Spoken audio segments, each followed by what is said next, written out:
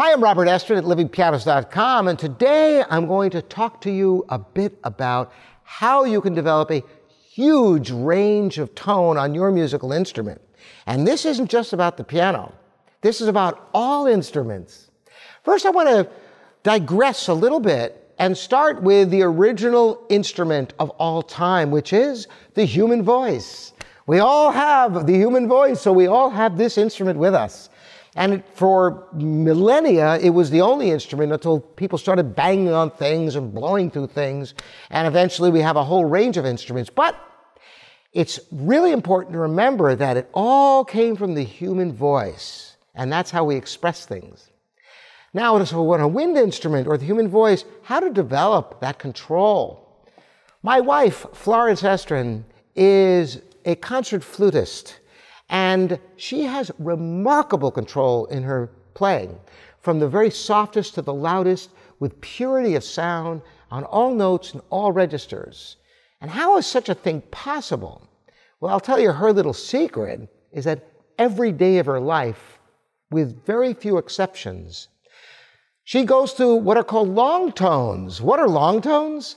It's going through every single note in the flute, one by one, starting as softly as possible with a very, very slow swell to very loud, and then a very slow swell to very soft, creating a long tone of expression, keeping the pitch the same, which is very difficult on wind instruments, by the way. And she does it in octaves, making sure the pitch is coherent from octave to octave. She even has a vacation flute. I kid you not. A flute that she can take on vacation that's not so expensive as her Powell with a gold head joint and all of that, and she can take, and at the hotel at some point, she'll go through at least a few minutes. Now, why would she go through the pains of long tones on vacation? It's because on a wind instrument like the flute, the tone production of the lips is so intrinsic to the instrument, and even one day off, you lose a little bit of that muscle tone. So it's not even worth taking several days off, because then it takes several days to get back on that high level. Now, how do you do such a thing on the piano? What's the analog on the piano? On the piano, what we have is the arm weight. And how do you utilize the arm weight to get a good tone? Well, if I were to play something on the piano and not use the arm weight and just play each note without the arm weight, there's no way to really control. It becomes very calculated. I've talked about this before. Now, except for the very fastest playing on the piano, where arm weight hinders you because your fingers aren't strong enough to support much arm weight at all at very, very fast speeds, like fast scales or trills. You're just basically hovering over the keys. But whenever playing a melodic line, it's absolutely essential to use the weight of the arm in order to create that fluid tone. Sometimes you have to use the entire arm when you're playing big chords. When you're playing, for example, I've demonstrated this so many times, but the beginning of the Tchaikovsky B-flat minor piano concerto, the big chords, if you played them without the arms, you get this ugly sound.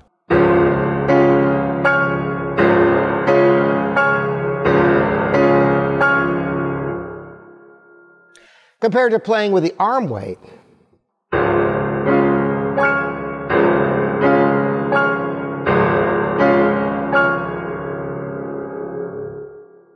What do I mean by the arm weight, you might be wondering?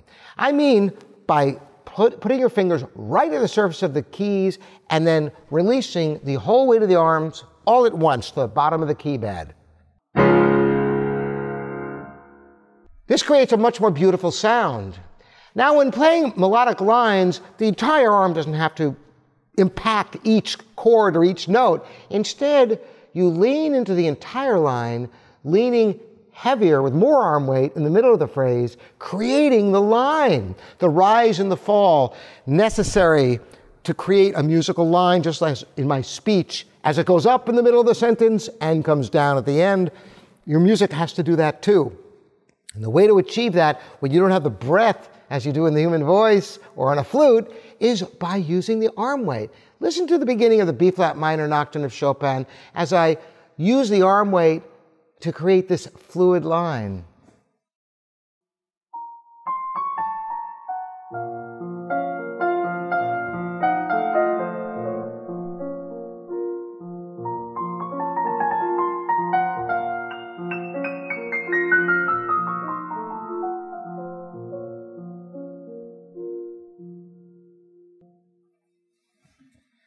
You get a beautiful fluid sound because you have the analog of the breath with the weight of the arm transferring from key to key, rather than playing each note with no weight of the arm, which is a calculated performance. And this is how you develop a huge range of tone on the piano where you don't get that ugly harshness I demonstrated for you playing without arm weight. You have the support of the arms, much like the support of the breath for a singer or a wind player. Creates that beautiful sound and control. That's the secret to great music and how to create a line on any instrument, is having the concept of the breath. Or, on a wind instrument, better yet, you have the breath. Hope you've enjoyed this and it resonates with you. Again, I'm Robert Estrin here at livingpianos.com, your online piano store. You're welcome to subscribe and ring the bell for future videos. Lots more coming your way. We'll see you then.